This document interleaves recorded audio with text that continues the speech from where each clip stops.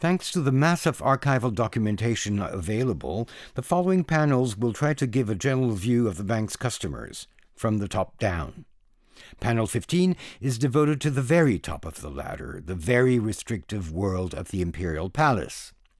Thus, one discovers traces of the accounts, and especially of stocks and bonds deposits, belonging not only to Sultan Abdulhamid II himself, in the top right corner, but also to a large number of princesses and princes of the dynasty.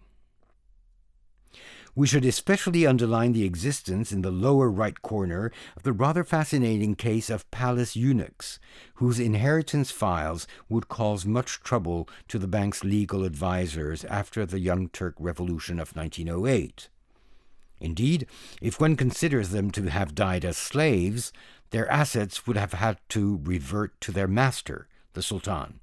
If, on the contrary, they are considered as free men, but with no heirs, then their estate would be claimed by the public treasury.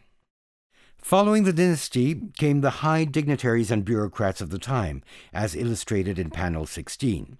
Viziers, senators, ambassadors, members of parliament, marshals, and generals figure among the best documented customers of the bank, more often than not proportionally to their assets.